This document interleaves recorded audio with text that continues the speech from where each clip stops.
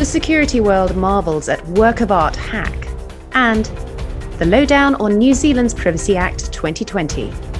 These stories and more in this week's ISMG's Security Report.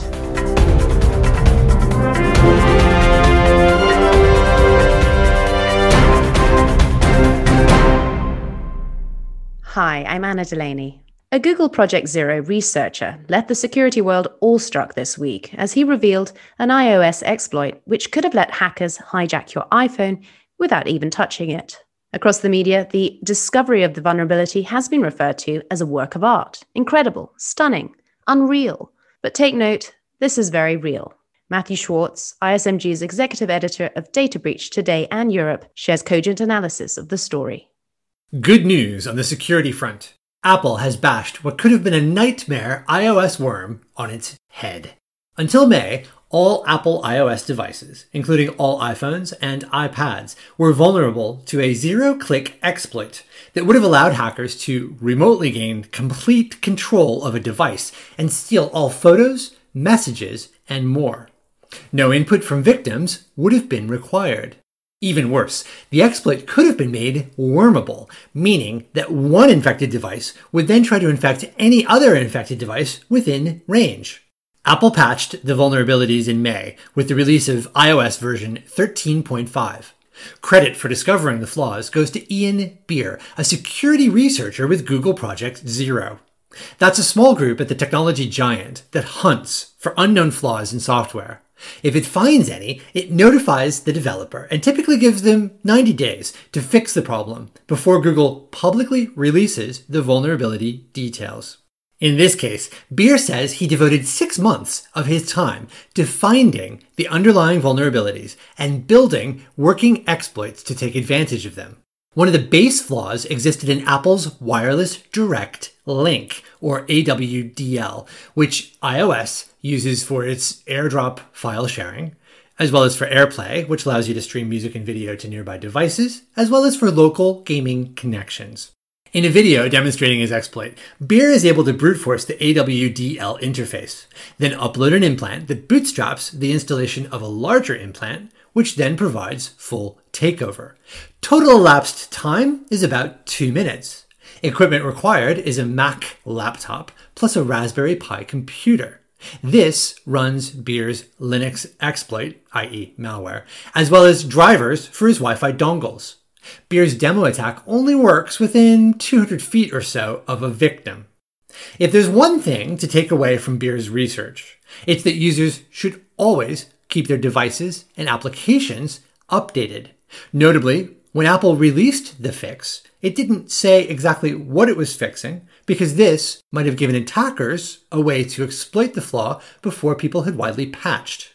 Another takeaway is that while this solo researcher took 6 months to refine his exploit, more well-resourced teams, such as nation-state hacking groups, could have moved much more quickly.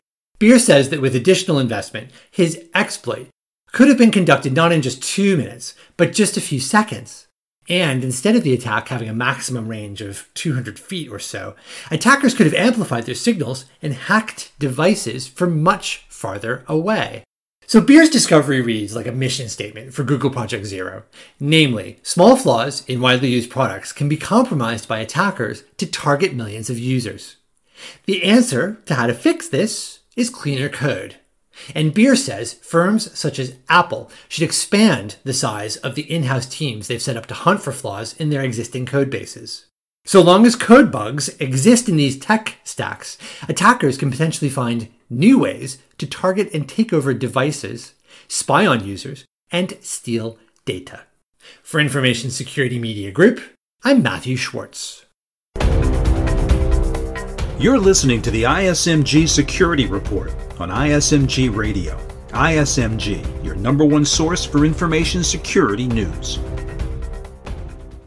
Peter Steiner's oft-quoted cartoon adage, "On the internet, nobody knows you're a dog," perfectly captures the identity challenge still over 25 years after it was first published in The New Yorker.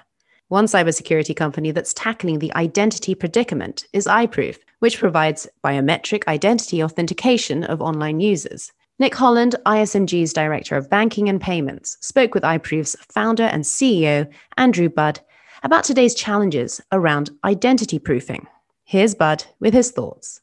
So identity proofing has been undergoing over the last 2-3 years a major shift from either various forms of in-person checks that people would go into a branch or into an office and they'd have their documents checked, and an employee would look the person in the face and they'd fondle their documents to see if they were real or not. And there would be some sort of authenticity check on the document, and there would be a very clear in-person authenticity check on the person. There's been a rapidly accelerating move online to remote onboarding, and that has been turbocharged by COVID because all the offices shut. So today there are two problems in identity proofing. One is remotely figuring out whether a document is authentic or not, and the other is figuring out whether a person is authentic or not. And in both cases, technology has created some increasingly formidable challenges to that.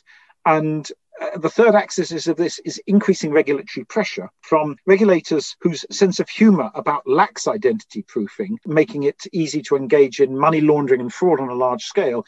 Regulators' sense of humour have dwindled somewhat, and fines in the billions have been levied on organisations that took a slightly light-hearted approach to these things. So the nexus of changes in user behaviour from in-person to online, pressure from regulators to crack down on money laundering, driven by, I think, an understanding that money laundering is not just another financial crime. It's the way that very large criminal gangs finance themselves.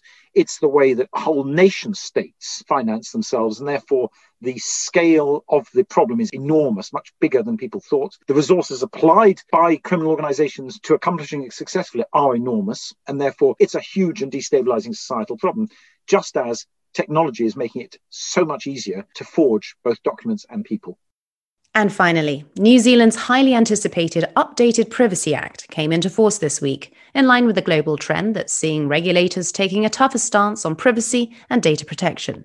So what does this mean for organizations? ISMG's Jeremy Kirk, Managing Editor of Security and Technology, describes some of the most significant changes under the new Act. This week, New Zealand's refreshed Privacy Act came into effect. The Privacy Act of 2020 replaces a 27-year-old law that hasn't kept up with the times. The new act introduces a mandatory breach notification requirement, civil penalties, and holds data handlers to higher responsibilities. One of the most significant changes is that organizations that have a breach are required to notify the Office of the Privacy Commissioner and those affected. Before, notification was not mandatory, although the Privacy Commissioner encouraged reporting. But the Act doesn't have the same teeth as either the European Union's General Data Protection Regulation or the California Consumer Privacy Act. Organizations that fail to report a breach can only be fined a maximum of 10,000 New Zealand dollars, which is about $7,000 US. While that max fine seems low, data breach victims can bring a class action to New Zealand's Human Rights Review Tribunal. That tribunal can award damages based on violations of the Privacy Act, and the maximum the tribunal can award is 350,000 New Zealand dollars per person. The new act also addresses a point that has been chafing regulators. Overseas companies that provide services to New Zealanders have often ignored the country's privacy laws. The act will now apply to all companies that do business in New Zealand, no matter where those firms are based.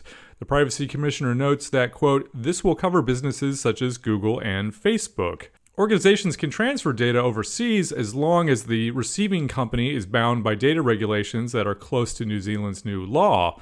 Also, companies that use cloud services must ensure that those services handle data in accordance with the law. Another change is that New Zealanders have the right to access their personal information that's held by an organization. If an organization refuses a valid request, the Privacy Commissioner can issue what's called an access direction. Failure to comply with the direction means the organization can be fined. Other privacy principles have also been updated. For example, organizations are only supposed to collect data if it's needed for a demonstrated purpose, a practice known as data minimization. New Zealand's changes are likely going to be easy to comply with. 2 years on from GDPR, many companies have tuned their privacy practices to emerging legislation around the world. For Information Security Media Group, I'm Jeremy Kirk. That's it from ISMG's Security Report. Theme music is by Ithaca Audio. I'm Anna Delaney. Until next time.